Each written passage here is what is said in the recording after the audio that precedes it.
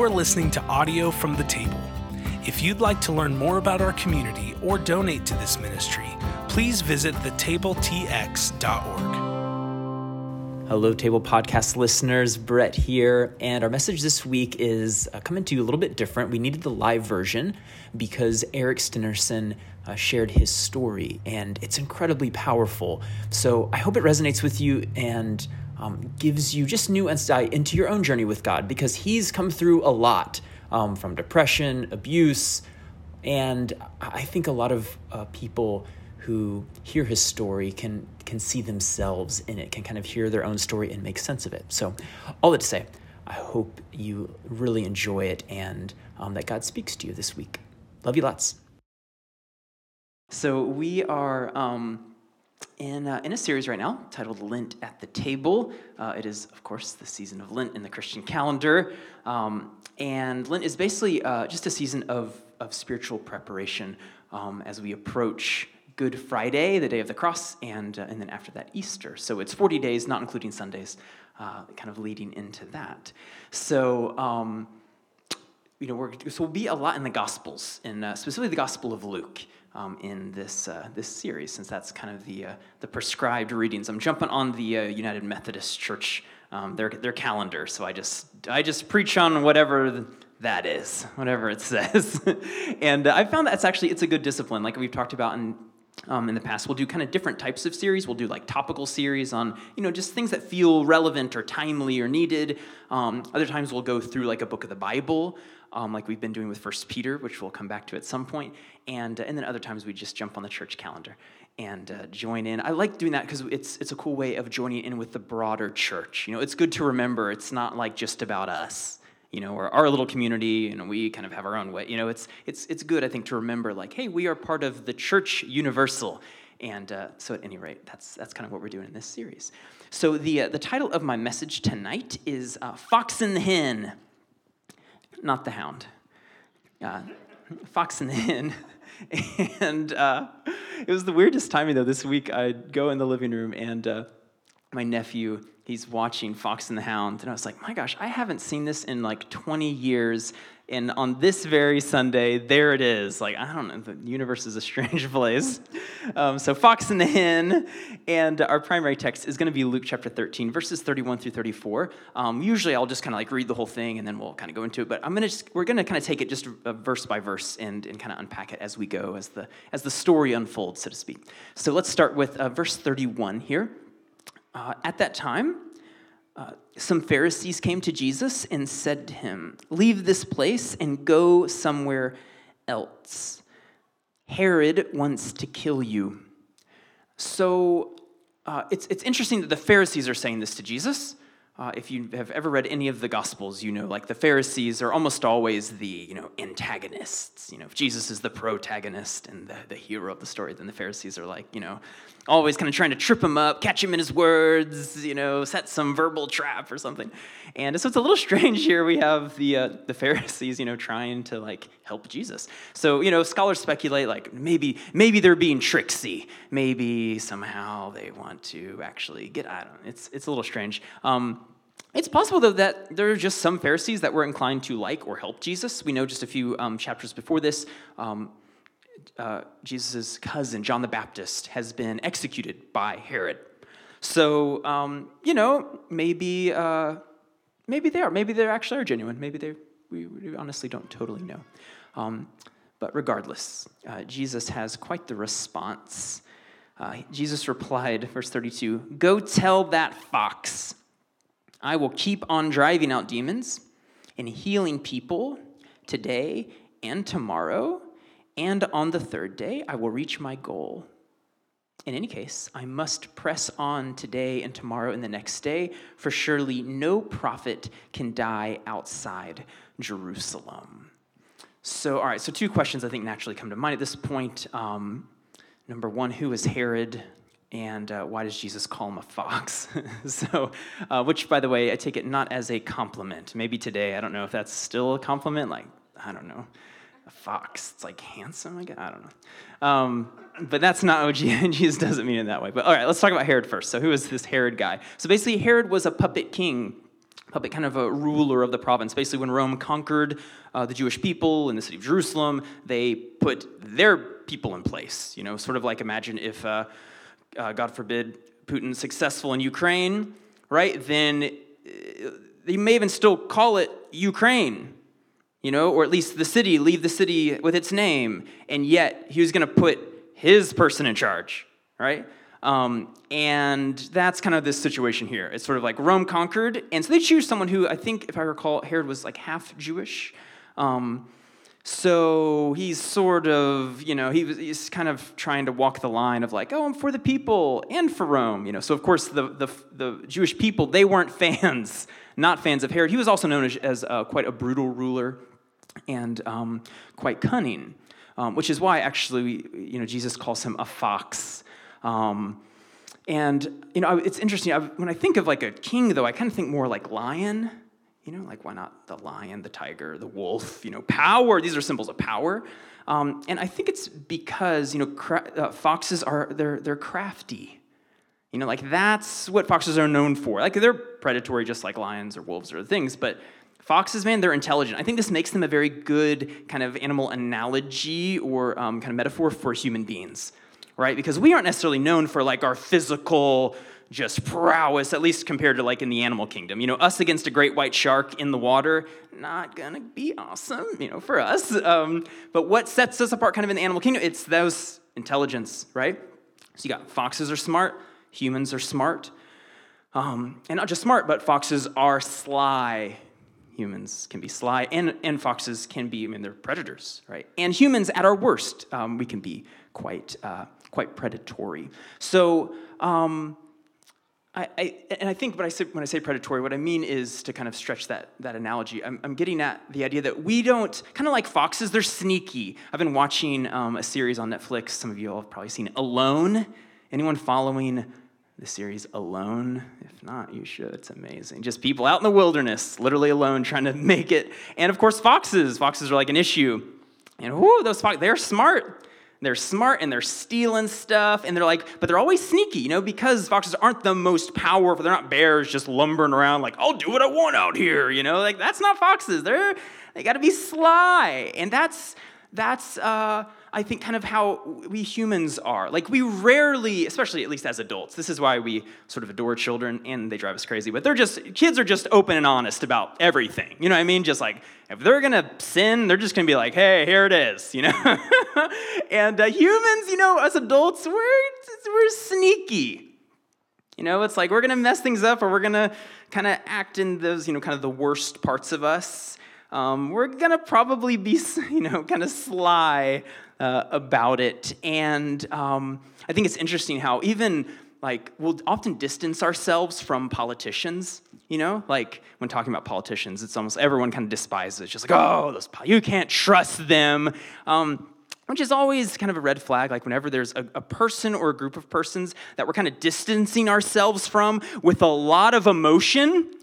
Usually, what is it? We kind of see like the worst parts of us in them. And that's why we're so strong to I can't believe those politicians. Can you believe those liars? Like manipulative, conniving, sneaky. And it's like, yeah, at our worst, aren't we kind of fox-like? Isn't that kind of aren't we at least more than a touch of politician in all of us adults? I think Jesus is. I think he's onto something here. There's a great scene in The Dark Knight where, if you've seen it, you won't forget it. It's where the Joker is talking to Harvey Dent, who was a politician, and he's there. Harvey's now been injured, and he's got half his face hurt, and he's there in the hospital bed, and the Joker's has this little speech with him. And what does he say? He's like, oh, that's right. The Joker goes to Harvey, kind of leaning over. You can see it in this image. He's like leaning over him, and he says, you know what I am? He says, I'm a dog chasing cars. I wouldn't know what to do with one if I caught it. And you can see here the Joker is sort of a symbol of chaos and anarchy in the whole movie. He's almost inhuman, not human in that way. he says that, that's me. Like, I'm just a dog chasing cars. He says, I just do things. And he says, but the mob has plans. Y'all remember this scene? The mob has plans. The cops have plans. Gordon, the chief of police, he's got plans. You know what they are, Harvey? He says, they're schemers. They're schemers trying to control their little worlds. I'm just trying to show the schemers how pathetic their attempts to control things really are. Isn't that powerful? Now in this moment, and actually then he gets personal. And he says, well, not only it was the schemers who put you where you are, Harvey, but then he says, and you were a schemer. You had plans. And look where that got you. In this moment, what is that character? What's the Joker? What's he naming? He's naming humanity's fox-like ways. He's got us. Which is why the Joker's different, because he doesn't have plans. He's just chaotic. But we're not chaotic. Now, here's the thing. My point tonight isn't so much just to talk about us, though, in our, all of our fox-like ways. What I really want to name is that while humanity is fox-like, God is not. While humanity may be fox-like, God is not. In other words, God is not violent or conniving or manipulative. God is not a schemer. And now there may be verses in the Bible where God is named or imaged in those ways. For sure, you can certainly find them. But I think what's happening in those passages is actually it's human beings projecting our own fox-like ways onto God. It's us justifying ourselves. But you see, to be Christian is not to just read the Bible as a flat text. It is to interpret it in a very specific way, and specifically to understand who God is in a specific way. It is, we take every verse, every image of God that's given, and we kind of interpret it through the life, the teachings, the character, the very revelation of who God is that we see in the face of Jesus Christ. That's what it means to be a Christian. So humanity may be fox-like. God is not. And this is why what you get in this next verse is this moment where Jesus, it's one of the most tender, beautiful images of God that we have in the entire Bible. So remember, he just finished saying, go tell that fox, I'm going to keep on healing people. I'm going to keep on setting people free from the demonic, and I'm going to keep on doing the work that God's called me to do. And then he says, because I'm headed towards Jerusalem, because no prophet can die outside Jerusalem. And then as though that word Jerusalem kind of triggers Jesus' memory, all of a sudden he starts lamenting. This is verse 34. He says, "Oh, Jerusalem, Jerusalem, you who kill the prophets and you stone those sent to you, how often I have longed to gather your children together as a hen gathers her chicks under her wings. And you were not willing." Isn't that a stunning image? This is who Jesus reveals God to be. It's a picture, it's a very maternal, mother-like image, isn't it? This is who God is. Sometimes when I read the scriptures, I'll imagine it kind of playing out like a movie. I think one of the more stunning things about this passage, remember he just finished talking about Jerusalem, and he even talks about going there to die, and we know how he's going to die. And when I see this play out, I imagine Jesus as he's saying, "Oh, Jerusalem, Jerusalem, I've longed to gather your children together as a hen gathers her chicks under her wings." Can you see the image? I just imagine him, what's he doing with his hands? Can you kind of see it? Like, oh, Jerusalem, Jerusalem, I've longed to just gather you together. What's it a picture of? It's this picture of the cross as he stretches out his arms wide on a cross to die for who? For us, for his children, to bring us back into relationship, back into intimacy, back into connectedness. This is who God is. Humanity may be fox-like. God is not. God is not.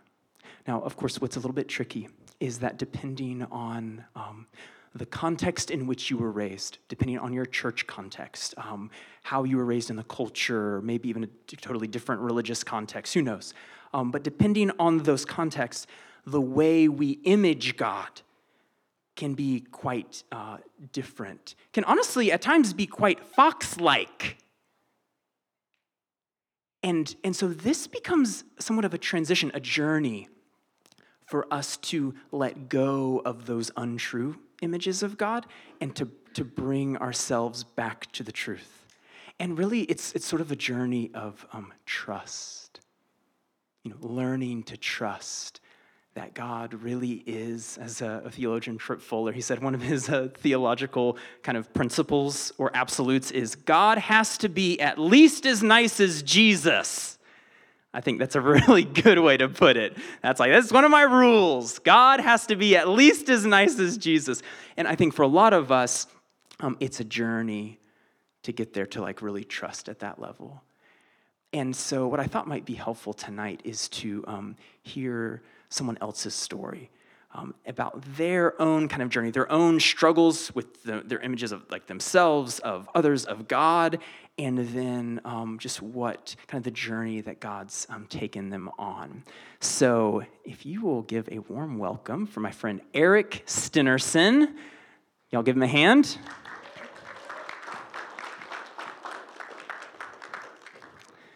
The table zone, Eric. Thank you. I'm going to grab my phone with a timer because otherwise, who knows how long. All right. Eric, thank you. You're welcome. Thank you. Yes. So let's kind of start, we'll start towards the beginning. Can you maybe just share with us some of your background? You've been through some really dark times in your life, and just kind of give us some context, share some of what you've been through to help us, get a snapshot of who is Eric. My journey begins in January of '79 when I was born in Duluth, Minnesota. My birth mother put me up for adoption, and I was known as Baby Jeremy. I was not known as Eric at the time. And I was adopted in late summer of that year by my parents. However, I never knew my parents married because they divorced in 1980. So growing up, I struggled with rejection and the fact that, did I break up the marriage or was it something else? I know I've been told it's not, but And at the end of 6th grade, I was diagnosed with social anxiety disorder and was forced to move to Duluth with my father. My mom and I lived in Mankato, Minnesota, so 2.5 hours south of Minneapolis. And I continued through high school, moved back to Mankato for college, and basically lived alone, but however struggled with what became bipolar disorder in full by my 20s. And during that time, I tried to take my life twice during my 20s and 30s. I relied heavily on alcohol and abused my prescription drugs greatly in order to get the high that I wanted and to drown out my sorrows. But I thought it was all over with when I met my husband, Brandon, in New Year's Eve of 17-18. And I thought, now I had someone to walk with in this world, and this is my first relationship, and it was going to be great. And I put everything into it that I had. However, I unfortunately did not know the difference between a good relationship and a toxic relationship because it was my first. And after 2.5 years, I was pulled out of that relationship by my family in August of 2020 and moved here to Texas. They lived in Royce City, and I moved to Greenville. And however, just didn't quite get back on the path that I wanted to. And so November 1st of 2020, I took my life for a third time. And I ended up in Glen Oaks Hospital. And, I vowed when that door shut behind me 5 days later, and I walked out, that it would never happen again. And so in January of 21, seems January is a kind of a new start, new year, everything. I met William, and who I'm with today, and that is by far an absolute true relationship. And a loving relationship built on truth and honesty, and not something that's hidden behind closed doors. So here we are, and obviously the table came in October of 21, and so I think, there's a lot left out in there because I'm 43 years old, but I think everybody can understand that it's been a struggle. And unfortunately, even with William, it's not a smooth path. There have been some struggles and some bumps along the way, and I think that, however, he understands and does not judge. Just like God does not judge, neither does he. So. Yeah. Josh, I'm hearing feedback. Does he need to use my mic? Is it okay? Okay, cool. So we've exchanged a number of emails. Yes. And as Eric's kind of shared his story with me, which has been incredibly encouraging and insightful. And in one of the emails you said, God created me, but I've spent 42 years trying to cover up and change that. Can you kind of unpack that? What is that, the covering up, the changing that, and then how has that, kind of impacted your relationship to God? Growing up, obviously, I did not come out as being gay until I married Brandon, because obviously that's kind of there's nothing to hide behind anymore after that. So for the first 38 years, nobody knew besides me. I mean, not my parents, not my friends. I mean, I'm sure people had inklings that, hey, he doesn't get married to a woman, doesn't have any, buddy living with him. And so I didn't want to be who I was, who God created me to be. And so that just ended up becoming the way it was going to be. And then, like I said, I thought I had found that person to walk with, and unfortunately did not. But now I have that person. So now I can be who I want to be, or who I am. And being in a place like this, the table, just solidifies that there are people here on earth that care, love, and don't judge as well, just like William does not, and God does not. So, and that really changes who I am, and who I can be myself, and tell this story, because I'm not embarrassed by it, because it's truly who I am, and there's nothing to hide behind. So, yeah, that kind of ties in with the third question, which is, the past few months, you've really started to turn some corners and are on a better path, whether it's kind of maturing and deepening your relationship with William. You mentioned finding the table. There's been kind of a number of things. I wondered if you could kind of be or name what's been helpful, what's been kind of setting you free, and specifically what's been helping you kind of heal some of that wound, in yourself, between you and God. Yeah. I think I kind of missed the God part in the second question there, but I felt like I could do it myself. Through my 20s and 30s, sorry, I felt like I didn't need to walk with God on a daily basis, because I had my alcohol, I had my drugs, I I didn't need anybody to be walking beside me. I was fine on my own. I'm strong enough. I don't need anything else. And and if it hurts too bad, then I can just be done. And so now that God has, I think, placed William, the table, a steady job, everything in my life, that's just been my relationship has become stronger by far, and I know that he has done that for me. He knows what's coming next, and he understands that on November 1st, 2020, he wasn't ready to call me home yet. I was ready, but he wasn't. So here I am, and I think that it's changed exactly who I am and who I want to become, and be more like Jesus every day. But I understand that I'm also human, and it's not going to be just always a walk in the park. There's going to be stumbles, but if you have God and a significant other to lean on, you will make it. And that's what the difference is between when you reject God and then or invite him in to be your pillar in life.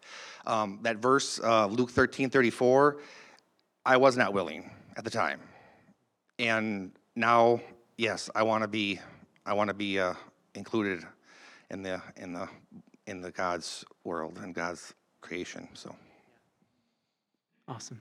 Thank you. you're welcome. Thank you. Y'all give him a hand.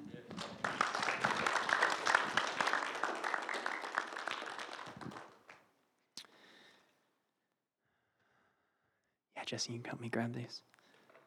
Thank you. Isn't God good? I love, Eric, I appreciate you sharing. It takes a lot of vulnerability to be up here. But I just love hearing what God's up to and the way it's like God knows exactly what needs to be healed within each of us, in relationship, like to ourselves, to others, to him. Sometimes they're images of him, but like it's just such a good work. So thank you for sharing. And I did want to return to that phrase that Jesus uses there towards the end about, and you were not willing. That's the end of the passage. And you were not willing. You can hear almost the heartbreak in it.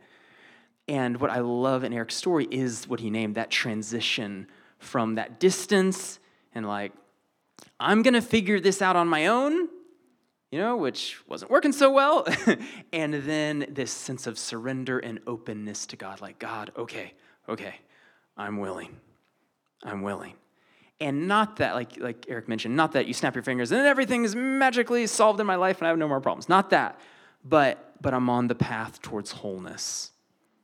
I'm taking steps every day towards healing.